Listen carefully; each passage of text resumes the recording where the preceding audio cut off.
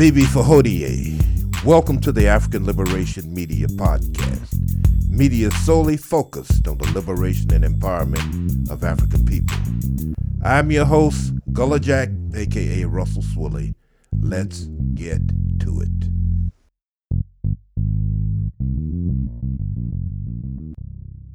Bibi Fahodie. I'm here with some major contributors, Brother Macaru and Brother Amos. I'm Gullah Jack, aka Russell A. Swilly.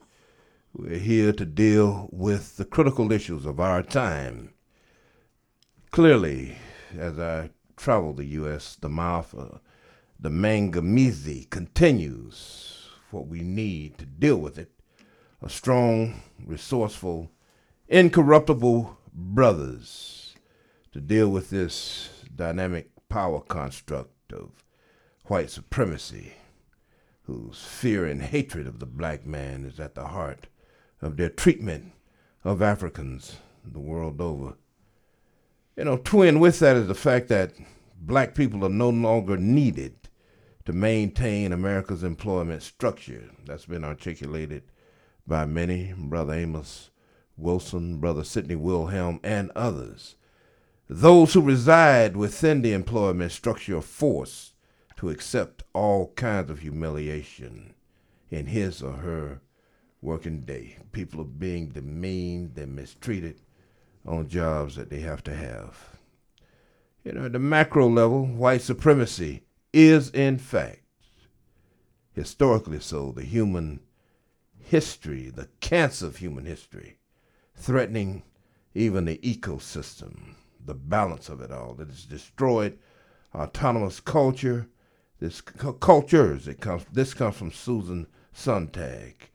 Of course, Barbara Sizemore told us that the paradigm that we need to use or think about starts with identifying the problem, the causes, the solutions, and then the implementation. Suffice it to say, we lack power. To those who are involved in the conflict of indigenous Africans, or Africans who are the descendant of slaves, I will just simply offer this. White supremacists don't see borders. They see the global white tribe under attack. What should our response be, given the fact that white supremacy is a worldwide dynamic and phenomena? Brothers, take it where you want to. Bibi Fahodie, African family. That's a very good point. That last point you made. Read that again about the white tribe, the global. It's so obvious, brother. In New Zealand, Australia, France, it doesn't matter where you are.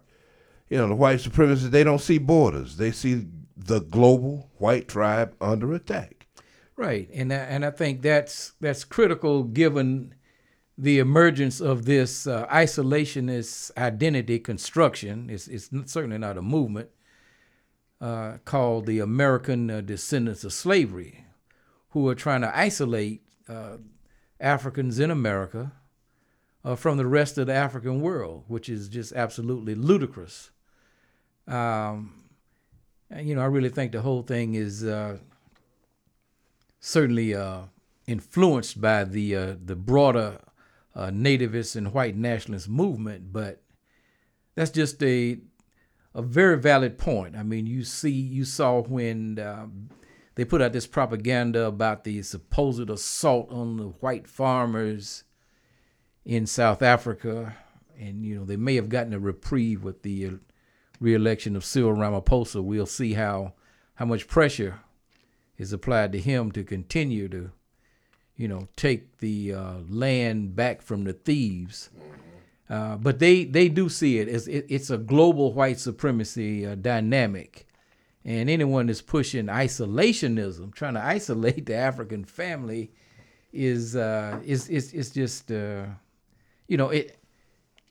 the white supremacists did not say, look, y'all need to go out and do this. It's certainly amazing that someone could have that kind of mentality. But we see all kinds of things. Just like to start with some positive news, since we just talked about this last week. We were talking about our political prisoners, really our warriors. You you got to give these brothers and sisters credit for being warriors. Okay, they're warriors very much in the sense of Denmark Vesey and Nat Turner and others.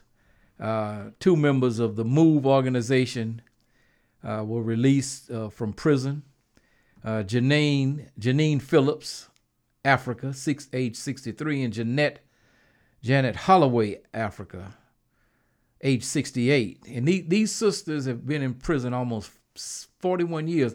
Now, they didn't go to prison because of the bombing, the Wilson Good bombing, when they dropped the bomb on the MOVE headquarters and destroyed an entire black community. That was in 1985. They went to prison in 1978 as a result of a police raid on the MOVE headquarters. And but these sisters came out of prison unbent and unbroken, just as strong as Queen Nzinga, Yar Santewar, Manarenas. I mean, Harriet Tubman. They just came out of prison very strong. No compromise, no anything. They maintained their innocence because there's a lot of evidence that the police actually shot one of their own officers and killed him. Even though the MOVE people were defending themselves, because that's what we used to do. We used to defend ourselves. So, I mean, that was some very positive news. Now, there are three members that are still in. Delbert Orr, Africa, Charles Goodman, Africa, and Chuck Sims, Africa, are still incarcerated. So we want these 3 brothers freed also. And we also want to keep Ramona, Africa, who's been very ill, in our prayers and in our thoughts, and her and Pam Africa and the others. So this was very, very good news. There's potentially some news that could be positive. It's difficult to say, but our good brother, the revolutionary Imam Jamil El-Amin, formerly known as H. Rap Brown, has filed an appeal. It's in the 11th Circuit of the United States Court of Appeals, which covers Georgia, where he was initially sentenced. And they went through, of course, we had a program. We had Brother Abdullah Ibrahim from the Imam Jamil Action Network on last year, and we actually went through the trial. I mean, how the whole case evolved. I mean, this whole thing started with a traffic stop, and then they send the 2 brothers out to arrest this high-profile activist at night. They got all day to arrest this brother, and they sent these guys out at night. And so they found a lot of discrepancies there that may grant him a new trial. Of course, Mumia is supposedly coming up for a new trial, Mumia Abu Jamal. So those are just a couple of positive things that took place. So I'll stop on the positive for the moment, because I got some other things that took place that are just very disturbing. But go ahead, Brother Amos. Another positive is a couple of weeks back we had the Brother Irritated Genie on the show, and he talked about his travels in East Africa, specifically in Kenya. And I know this past week the courts announced in Kenya that they were going to continue the ban on homosexuality, same-sex engagement.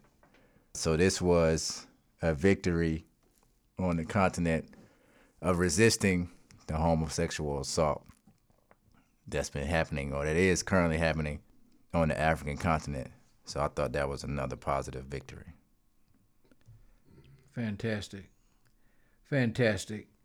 There was a series of disturbing events.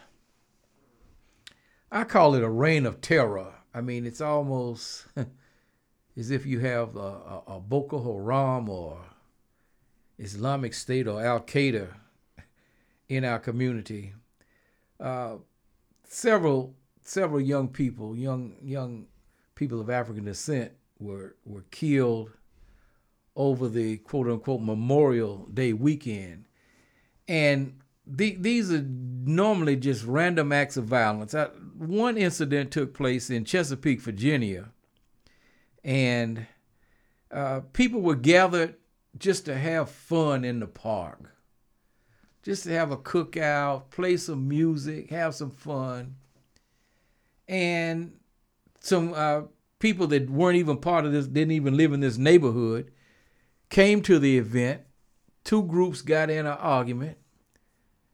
They bring guns everywhere they go, obviously, but not to defend the community. And they started shooting. 10 people were shot.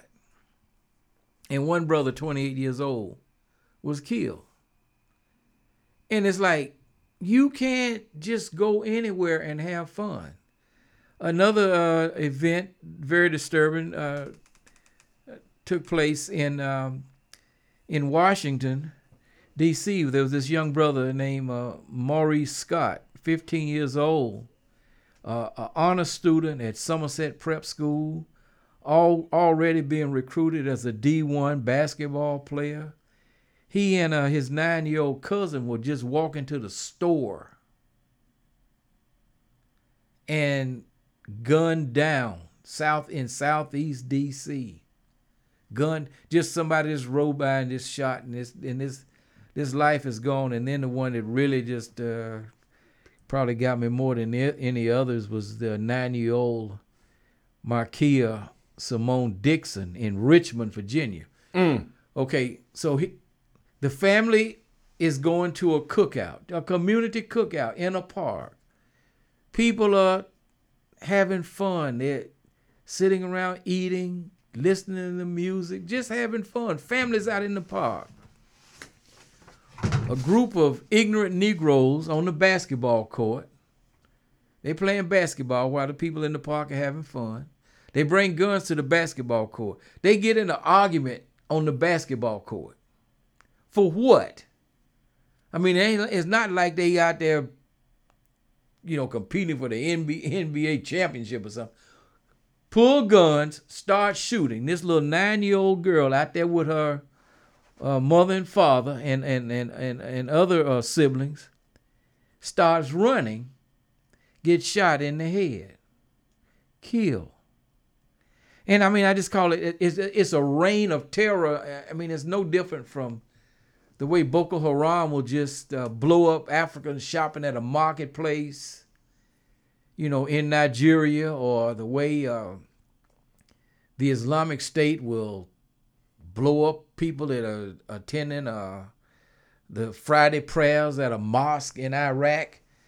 I mean, it's almost the same kinds of conditions where people just trying to gather just to have a moment of relaxation from the white supremacy that's always prevalent. We just want to get together sometime and just take a moment to relax, just enjoy one another, just be around people that are having fun or enjoying one another, dancing, eating good food or whatever, telling jokes, doing the things that we do that we used to do and just take for granted. And here comes some fool shooting.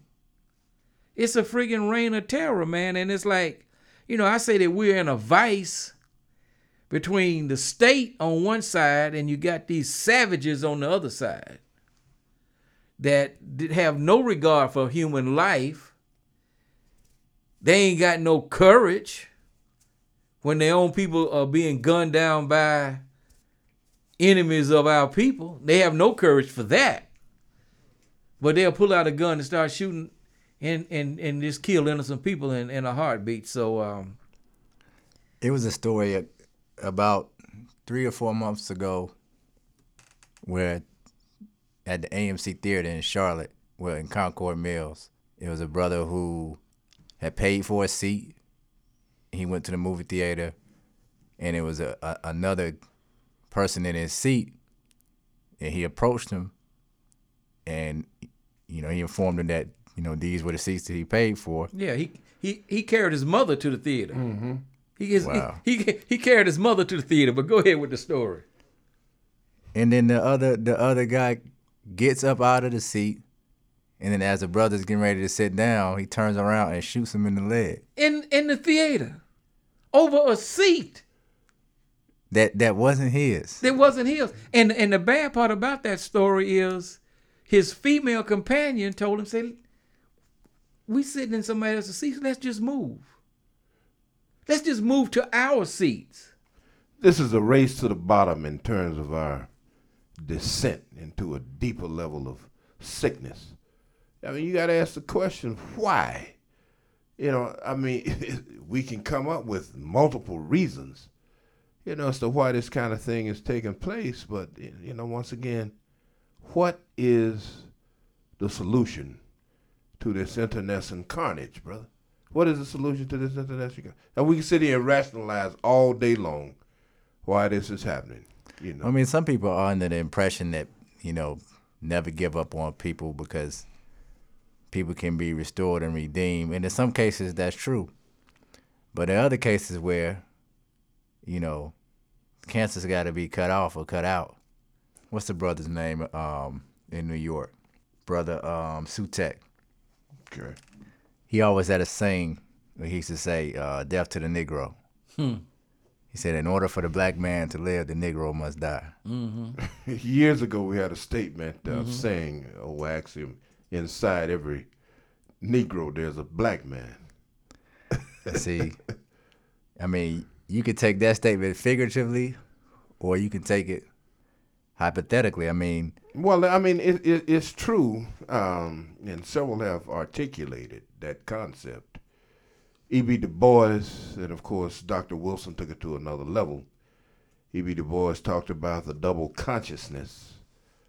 Of course, Dr. Wilson, a preeminent scholar, he talked about various forms of possession. You know, the latent possession being one, and of course, the latent possession he articulated was the most difficult to exercise, because to identify with the European was synonymous with identifying with the self. well, that's the thing. It's like, you know, people always push, you know, unity, and they have this idea that it's going to be a utopia of black people uniting under one goal. But when you really look out here and you see what's happening, and you have these incidents of people committing these atrocities, in most cases against innocent people. Oh, God. The only response that I can think of is that we're in a double war.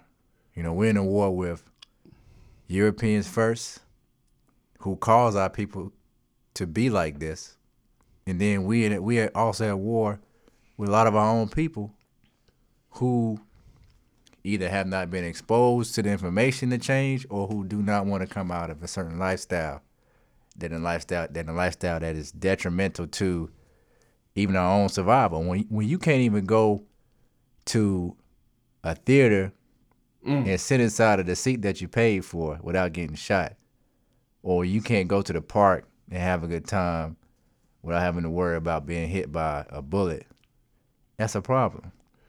Dr. Touré used to insist that when he was head of the Black Panther Party, that there were more guns being disseminated on the East Coast than all of the gangs on the East Coast today. You know, Kwame Ture, of course, you know, I met him at Stokely Carmichael. He said, that was his saying, every Negro is a potential black man. That was his saying. But he was saying that within the context of struggle. These Negroes are not going to become African-centered or black men or anything without conditions being changed. And what happened in the 60s, you know, the Kwame Ture's and H. Rap Brown, Huey Newton, and all of the Assata Shakur, all of the people that were born in the 1940s that rose up in the 60s, they had a positive impact on the guys in the streets, on the guys in prison, right? I mean, Bunchy Carter was in prison, okay? He was the head of the Slauson's gang. They called him the mayor of the ghetto. And he was first attracted to the Nation of Islam when he went to prison. But then after Malcolm was killed and the Panthers came along, he switched and joined the Panthers. When he came out, all of the brothers that had been following him, not all of them, but a lot of the brothers that had been following him in the Slauson gang joined the Panthers. Okay? Fred Hampton was a highly articulate young man. He had been in the NAACP, but he was also very streetwise. You know, he didn't join the Blackstone Rangers or anything like that, but he knew these guys. And he could work with them. As a matter of fact, when J. Edgar Hoover thought he could pull the same trick on Fred Hampton and Jeff Fort was the head of the Blackstone Rangers, now known as the Black Peace Stone Nation or Peace something. Stone Nation. Yeah. El Rookins. El Rookins yeah. at one time, whatever. You know, he's on lockdown out there in, what's your joint out there in Colorado? Florence. Yeah, out there in Florence, ADX. Hoover had been very successful manipulating the Panthers and the US organization in Los Angeles. But the interesting thing, what a lot of people don't know, is the night before Bunchy and Geronimo were killed, not Geronimo, Bunchy and John Huggins were killed. Okay. Geronimo and Bunchy had a meeting with Karenga. They had worked out a deal that would solve the problem, because initially they worked together. There was no conflict. As a matter of fact, Huey Newton, Bobby Seale, and Karenga all come out of Donald Wharton's African American Association in Oakland. Mm-hmm. They were all part of the same organization. Yeah, Merritt College. And when the US organization, and this is where people talk about Karenga's an agent and all that. Look, all these organizations heavily infiltrated, and we can talk about that in just a minute. But Karenga and Geronimo and Bunchy had worked this problem out that they had about who was going to control this program at UCLA. Apparently some people didn't want that to happen. And so a disturbance was caused at UCLA, and Bunchy and John Huggins wound up getting killed. But the FBI had been sending letters saying, you know, signed by Karenga, signed by Huey Newton, and all this kind of, and I guess nobody was aware that this COINTELPRO thing was operating the way it was. They weren't aware of it. Okay, so they just didn't have. Just Huey pick up the phone and call Karenga. You know him. Yeah. Pick up the phone. Look, man, what's going on? What's up with this letter? See, when they tried that with Fred Hampton and Jeff Ford, that's what they did. Okay. Fred said, wait a minute, I ain't got no beef with Jeff. I ain't got no beef with the Rangers. I mean, I want them to be politicized. Yeah. And they picked a conversation. Oh, this is an FBI trick. Mm-hmm. Okay? So when Kwame says, I'm going all out around the barn to make this point, but when Kwame said every Negro is a potential black man, he knew that you have to create revolutionary conditions. Otherwise, the consciousness is not going to change. I mean, you know, James Brown just doesn't get up and say it loud, I'm black and I'm proud, without a meeting. You know, Marvin Gaye doesn't, you know, say, you know, all of these, you know, mercy, mercy me, you know, all that. He doesn't, without the conditions. I think it's always going to be Negroes, even under the best premier conditions. Sure, they will be. You're right. Always, but they can be, but they can be. They can certainly be minimized. Yeah. By struggle. Always be freeloaders and profiteers. Yeah, they can be minimized, but yeah, they will always be them. See, the thing of it is that, see, our best efforts have never had a chance to totally mature. Why, brother? Because the white supremacy dynamic says they are a threat to their power. No question. So you can't let the Garvey movement, you can't let that mature. No. And a lot of times they use Negroes to help bring those movements down. Yeah, they will all. Everybody has traitors. Fred Hampton died because of a Negro. Yeah, they will always be traitors. I mean, that's just a fact of life. I mean, they I don't care what kind of struggle you in. There's always going to be traitors. Yeah. But traitors can be defeated. Yeah. I mean, Narmer defeated traitors, right? So traitors can be defeated, but you have to have time for your movement to grow and develop. But in the instance where you do know that there is a William O'Neill, Yeah. then William O'Neill has to Pay the price. be removed from the planet. The process. He just has to disappear. I mean, maybe a great white shark, ate him up off the coast of Australia or something like that. But he has, so you do have to deal with that.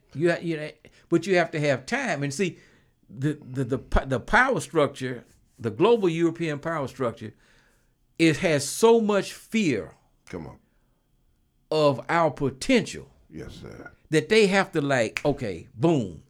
We have to have power to deal with it too.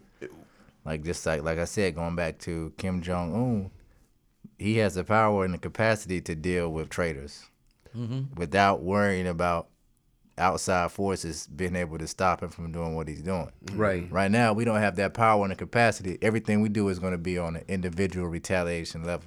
Couple of things you mentioned, brother. Movements being destroyed in the early stages, the embryo stages. I just find it interesting that Malcolm's organization, Malcolm was destroyed, taken out of his development at a time when he was developing two organizations.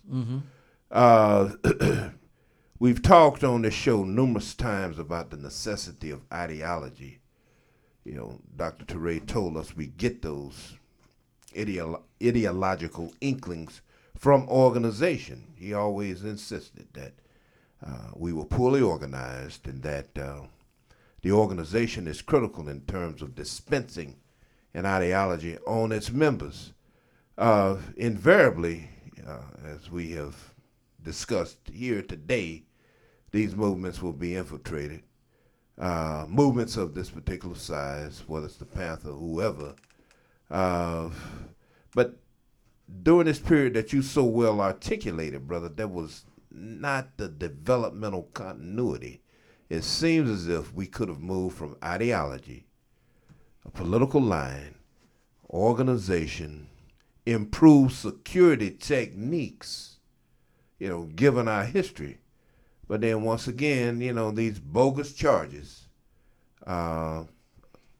people taken out of their development, suffice to say it is just a daunting task. Yeah, it's a daunting task. And I mean, you can even have, a government in Africa, right? Where you're surrounded by nothing but Africans, but then you have the CIA, working undercover, using, Negro agents or whatever, operatives to, overthrow your Kwame Nkrumahs. I mean, they tried to overthrow Sekou Touré so many times, assassination attempts. Sekou Touré had confidence in the masses of the people of Guinea, the same way Fidel Castro had confidence in the masses of Cuba. And so he didn't rely on the army alone to protect him. Just like Fidel, he set up people's militias. When the Bay of Pigs, when the United States launched the Bay of Pigs invasions, they told the people, the militias, go to the warehouses, get the guns. Everybody in the streets fighting to defend, our independence. Sekou Touré had the same thing in Guinea. And the PAIGC, led by Amilcar Cabral, was using, Sekou Touré was allowing Cabral to use Guinea as a base, as a sanctuary to attack the Portuguese in Guinea-Bissau. Same way Julius Nyerere was allowing Frelimo to use Tanzania as a base and and almost all of the revolutionary parties in Southern Africa had headquarters in Dar es Salaam. And so the Portuguese decided that they could pay off some leaders of the Guinea army and start an insurrection within Guinea, and then they were going to launch an invasion from the sea. This happened in, I want to say maybe 1970, somewhere in that neighborhood. And so as soon as the alarms went off, Sekou Touré called out the people's militia because, there might have been a few traitors within the army. The people get their AK-47s. All they need to do is be directed, where is the enemy? The enemy is coming in via the ocean. Mm-hmm. They went down there and wiped the friggin' Portuguese out. I'm talking about wiped them out. When Sekou Touré, getting back to what Amos said, when Sekou Touré found out who the traitors were, who had betrayed the Guinean revolution, he had them hung from bridges and left their bodies dangling for days over bridges. That's how he was able to stay in power. Now, what if Nkrumah had enough confidence and had developed his people to that point? Sekou Touré was a much more revolutionary than Kwame Nkrumah. He had much more confidence in his people. A people's militia may have been able to save Nkrumah in Ghana. I don't know if they would have or not, but I'm just saying that to your point in terms of ideology and revolutionary development, I have a lot of Sekou Touré's writings. Sekou Touré was people don't know. When they talk about Africa, the first thing when they, Kwame Nkrumah, Nkrumah was great, but Sekou Touré was much more of a revolutionary in terms of his development, in terms of his consciousness and development. Now, once Nkrumah was overthrown, and okay, now we got to do this handbook of revolutionary warfare and all this kind of stuff and whatnot. And that's what Kwame Touré was doing, guerrilla warfare training in Guinea, because he wanted to lead the All-African People's Revolutionary Army back into Ghana to restore Nkrumah to power. But Nkrumah was, he didn't necessarily want to, he thought that would bring more heat down on Sekou Touré, who by this time is pretty much, more or less isolated. See, initially, you had three really dynamic leaders there in West Africa. You had Modibo Keita of Mali, Ahmed Sekou Touré of Guinea, and Kwame Nkrumah of Ghana. And they formed the Ghana-Guinea-Mali Union. They say, okay, we're going to show the rest of Africa how we can unify. And we're going to merge these so-called countries into one nation. So how did the West react? First thing they did, they overthrew Modibo Keita. Okay. Okay. So we took Mali out. Now then, of course, then Nkrumah became the next target. But they tried many times to deal with Sekou Touré, and they were repulsed every time.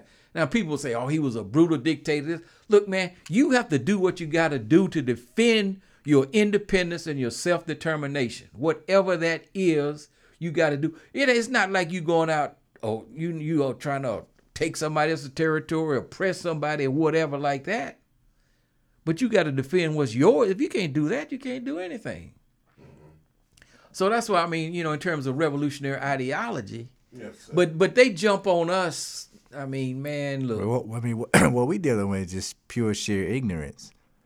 Not even on that level of traitors. We're dealing with brothers and sisters who are just ignorant to the point where they don't understand the basic value of the life of their brother and sister.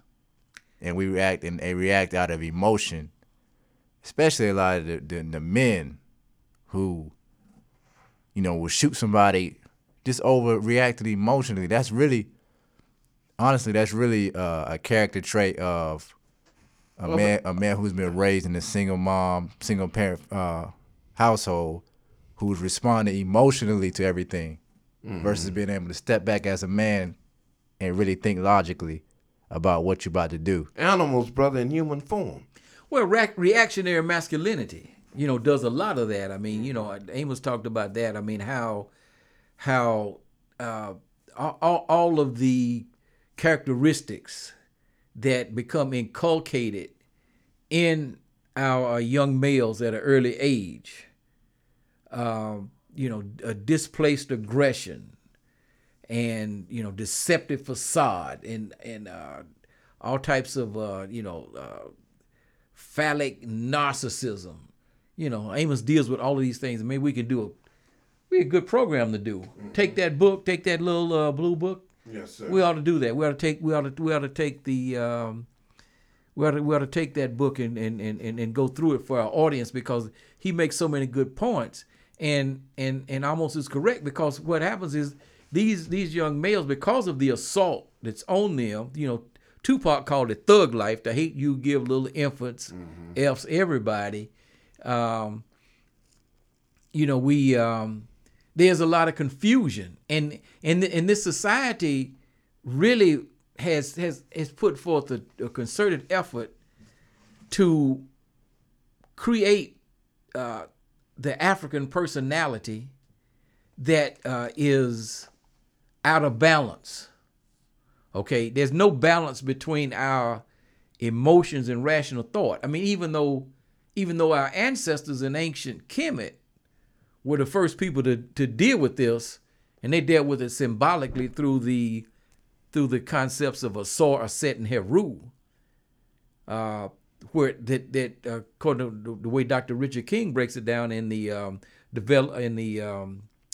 biological psychiatry, he talks about how that the objective in ancient Kemet was cerebral unification, where you had balance, one side of the brain representing Asar, the other side representing Aset, and the union of the two representing Heru. And what you would have is a person that was operating with cerebral balance, that is balance between their emotions and rational thought. So what we see, and you see it in the gym because you play basketball. I mean, you see it with these young guys that they get mad and want to start fighting one another, and over nothing. And like Amos said, it's all emotions. But see, what used to just be as bad as that was, somebody would just have a fist fight and somebody would get oiled up, and that would be the end. Now, as soon as anything happens, somebody pulls a gun. It's just a lack of manhood and a lack of manhood training. And when you break it all down. Yeah, and clearly Bobby Wright tells us that for menticide to take place in its final stages, a group, culture, society, a race of people have to basically lose grip of their institutions, so that these manhood qualities can be developed. Manhood is a creative act, and all behavior is social. It's important to say that versus, the perception that, many of our youth, they have this innate proclivity, this gene, so to speak, that renders them automatically violent, which is, the Europeans' perspective of things, that we're naturally prone to violence and some other things. But through that slavery process, the European did a successful job with creating a monster.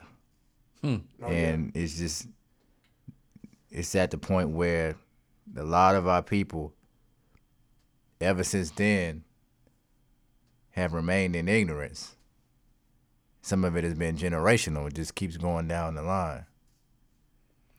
Yeah, that's what Amos said, right? Mm-hmm. He said that the history of the black man and woman in America is the history of the world's greatest and most successful experiment in behavioral modification and attitude change. Mm-hmm. Right? Yeah, and it started, on the islands in the Caribbean with the process they call seasoning, or what some people call creolization.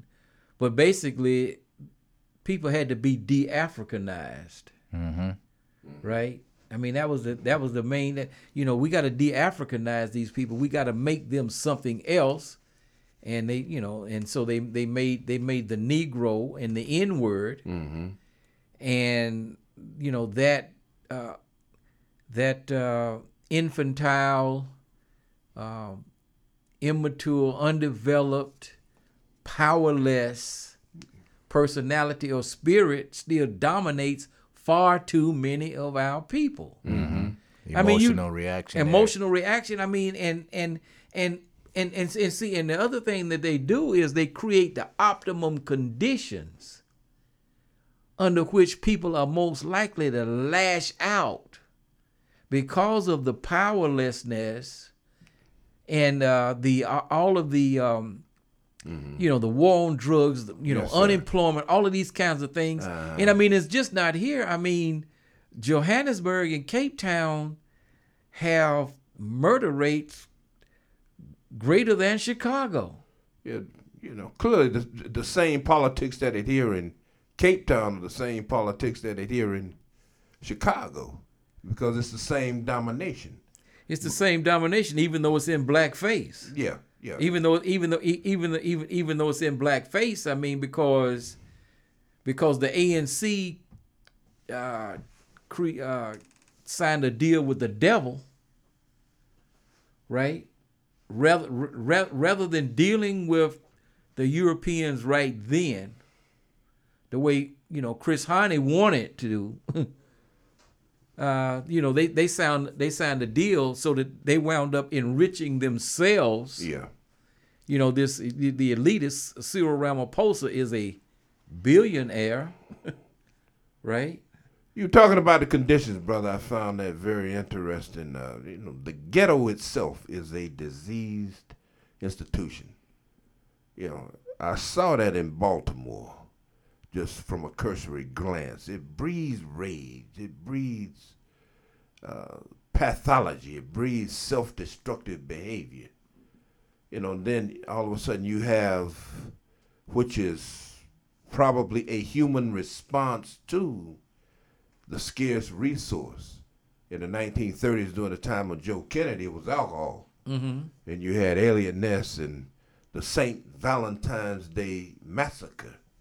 And all of a sudden, from the 80s on, crack cocaine being one of the few growth industries in our community. And people clearly, like they always have, struggle, fight, and die using the latest in weapons technology.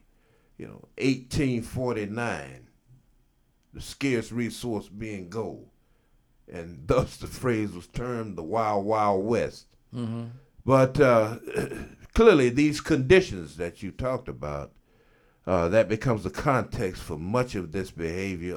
And then all of a sudden you got the bombardment of the de-Africanization. Nature abhors a vacuum.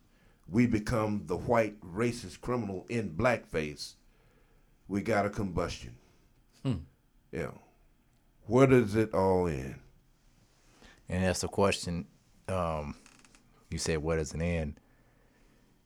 God. It's like we're in a position where, we're trying to, like Baba Makaru always talks about, deconstruct and then reconstruct. And it's a tough task to do, especially when you're in the middle of a war and you're already fighting on the battlefield, trying to properly educate your people so that these conditions will start to become minimal. And when you talk about, men being taught the proper ways to be a man, or the characteristics of a man, what it takes to be a man, somebody that is a builder for the community, somebody who takes care of their family, somebody who is a strong thinking individual and not any emotional reactionary individual, somebody who is not easily swayed by material things and trinkets. You have a lot of other groups who still have manhood initiation processes. I mean, every year, you know, Jewish boys still go through bar mitzvahs to become a man. So it's one of the things we got to have more programs in our communities that do, you know, what the male's place does. Yeah, you know, rites of passage. rites right? of passage sir. programs, Rites of passage. or build schools like Brother Sundiata is trying to build, or even what, you know, Umar was trying to do. Yeah. What he talked about. Yeah, well, you know what he's trying to do. Yeah. He was a theorist. Well, we hope he's successful. We don't know what's going to happen. We hope he's successful. But see, the thing of it is that once again, I mean, that if we look at the African model, the traditional African model, our ancestors had all of this figured out. See, males and females are born. And I don't care what anybody else says. That's all that's born, males and females. Every now and then there might be an hermaphrodite or something like that. But, you know, just a very minute percentage. So males and females are born. Men and women are not born. There's husbands and wives are not born. There's a process that people have to go through to become that. And so that's why in our traditional culture you had rites of passage, which is manhood training for males and females in separate training conditions, right? And then when they finish this, you know, in a community where people are free, proud, and productive, right? Where you have strong families, where you have veneration for the ancestors, respect for the elders. And see, these, even though your mom and pop Swilly and mom and pop Bradley, they ain't know nothing about no African culture. But those traditions had been passed down, and it was like, you gonna respect your elders, every adult in the community, and if you didn't, there was consequences, right? So they were really giving us African training to the extent that they could. And you and I were both growing up under American apartheid, right? And so our ancestors knew how to do this. They had the way the what's called the mystery schools in ancient Kemet with the 10 core values, right? You know, devotion of purpose, control of thought, you know, all these kinds of things. I mean, you see, the model is there. Yeah, bro. You know, I can remember them talking about rent parties.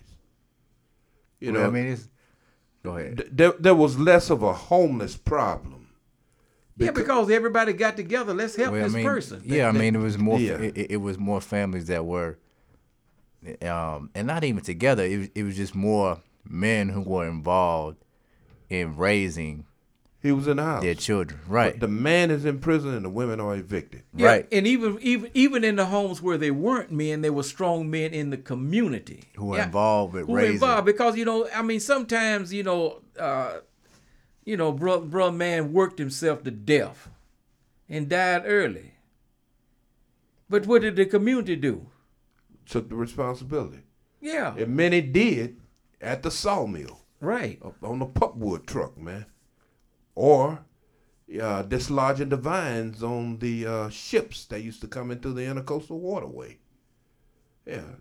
You know, or, you know, in worst case scenario, the brother was electrocuted and the whole community would take the brother to the funeral home. Yeah, the charred brother. I heard some of those stories, but, you know, just a reiteration of what you brothers are saying. And, you know, this is, I don't know where I got this from. This is, you know, Amos Wilson all over again. On a unwhole nations can only produce unwhole villages, which can only raise unwhole children. Either that was Zion, Amos Wilson, or Mahabuti. You know, it's been stated in so many instances, and That becomes part of the material context that produces the monstrosity, brother, or the Frankenstein monster that you described, but I feel so blessed to be sitting here because we ultimately at some point saw how grotesque Frankenstein was. And in Mary Shelley's novel, he destroyed his creator. I think the other twofold aspect of that it also is with education also needs to be opportunity.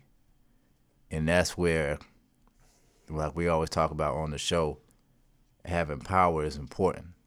Mm-hmm. Because one of the things that our ancestors had that we don't is they had the power and the capacity to provide opportunities to the men and the women that they were raising into adulthood.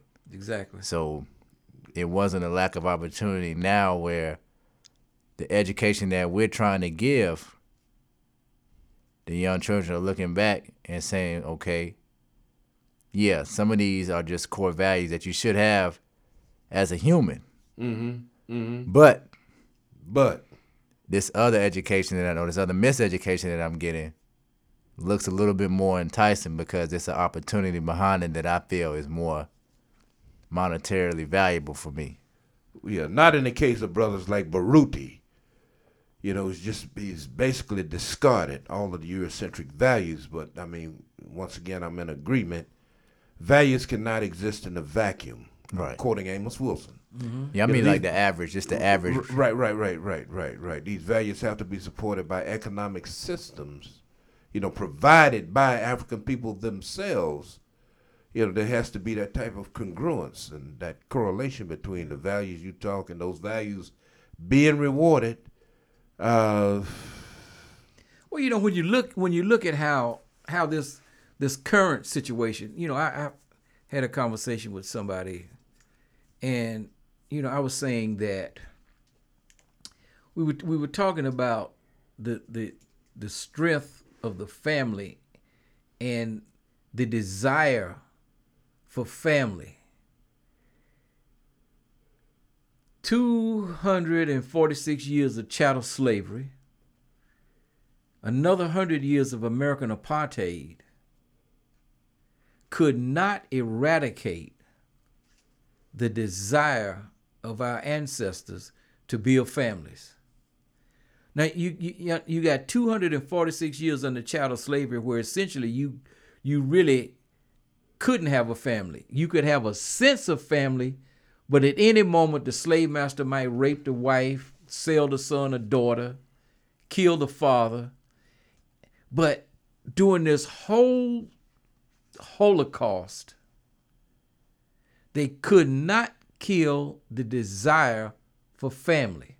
And the first thing that Africans did upon being released from slavery, from chattel slavery, is they began to rebuild their families. 246 years couldn't destroy that.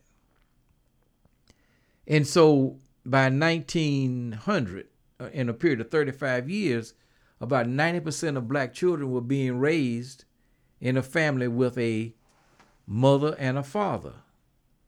Even if they weren't a husband and wife, which most of the times they were. And a lot of times there was a grandmother or great-grandmother or someone else in the home. The families were extended, which of course, is part of traditional African culture. So 246 years couldn't wipe this out. So we go through all of the horrors of the overthrow of Reconstruction, lynching, the destruction of Black Wall Street, the Red Summer, which I was going to talk about. We don't have time to talk about it. We'll talk about it next week. All of the things that we went through under American apartheid, still even into the 1960s, and the disruption, the economic disruption of the migrations from rural Alabama and Mississippi and Georgia and North Carolina and Arkansas, Texas and Louisiana, Louisiana people basically going to California, Mississippi, up to Chicago, North Carolina and South Carolina to New York, Baltimore, Philadelphia, et cetera, Tennessee to Cleveland. So this is economic disruption, but still, even in the mid 1960s, 75% of our children were still being raised in a family where there were two parents. So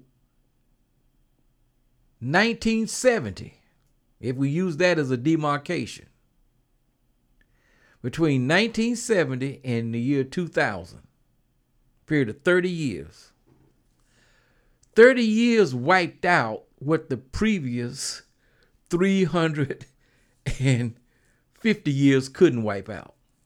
Think about that. I mean, that's when the small hats put everything together to come up with a lot of these sophisticated plans that destroyed many other families, and now even a lot of these things that they're doing are also destroying, the white families and the Latinos are holding on. They strong into Catholicism, but I mean, a lot of these things are also destroying their families too.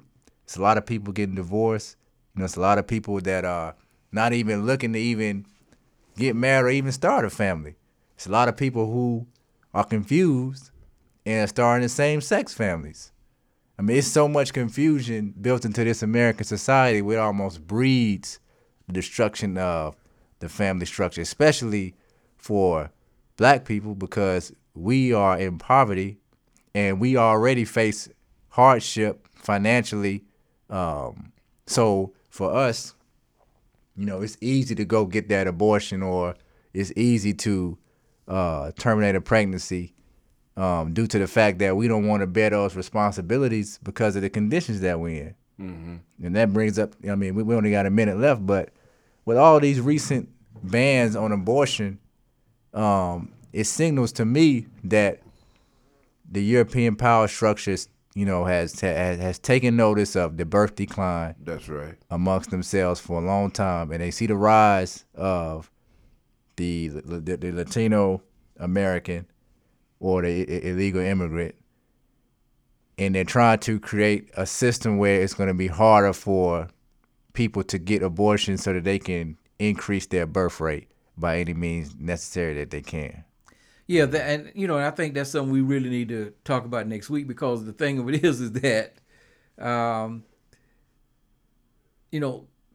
their problem is they stopped having children.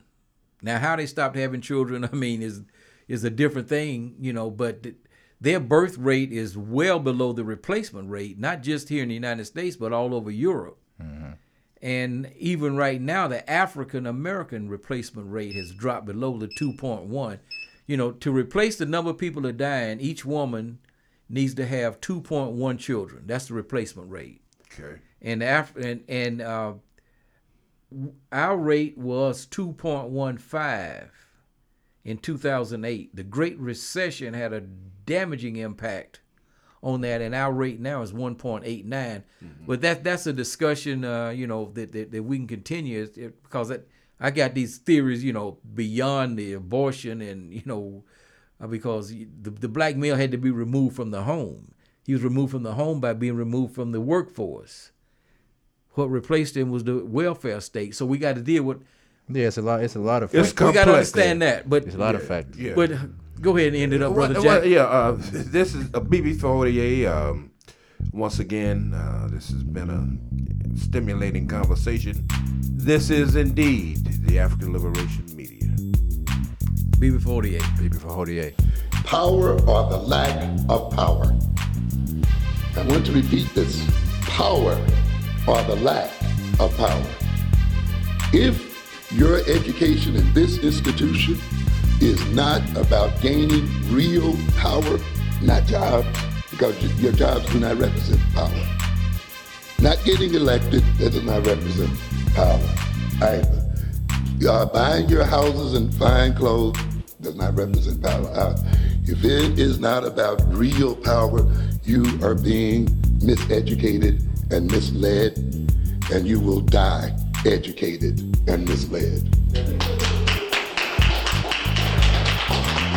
If your study of Black history is merely an exercise in feeling good about yourself, then you will die feeling good.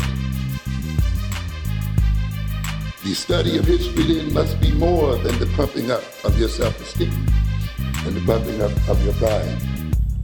Those things are important, but ultimately, those things are not the means by which we will save ourselves as people in this world.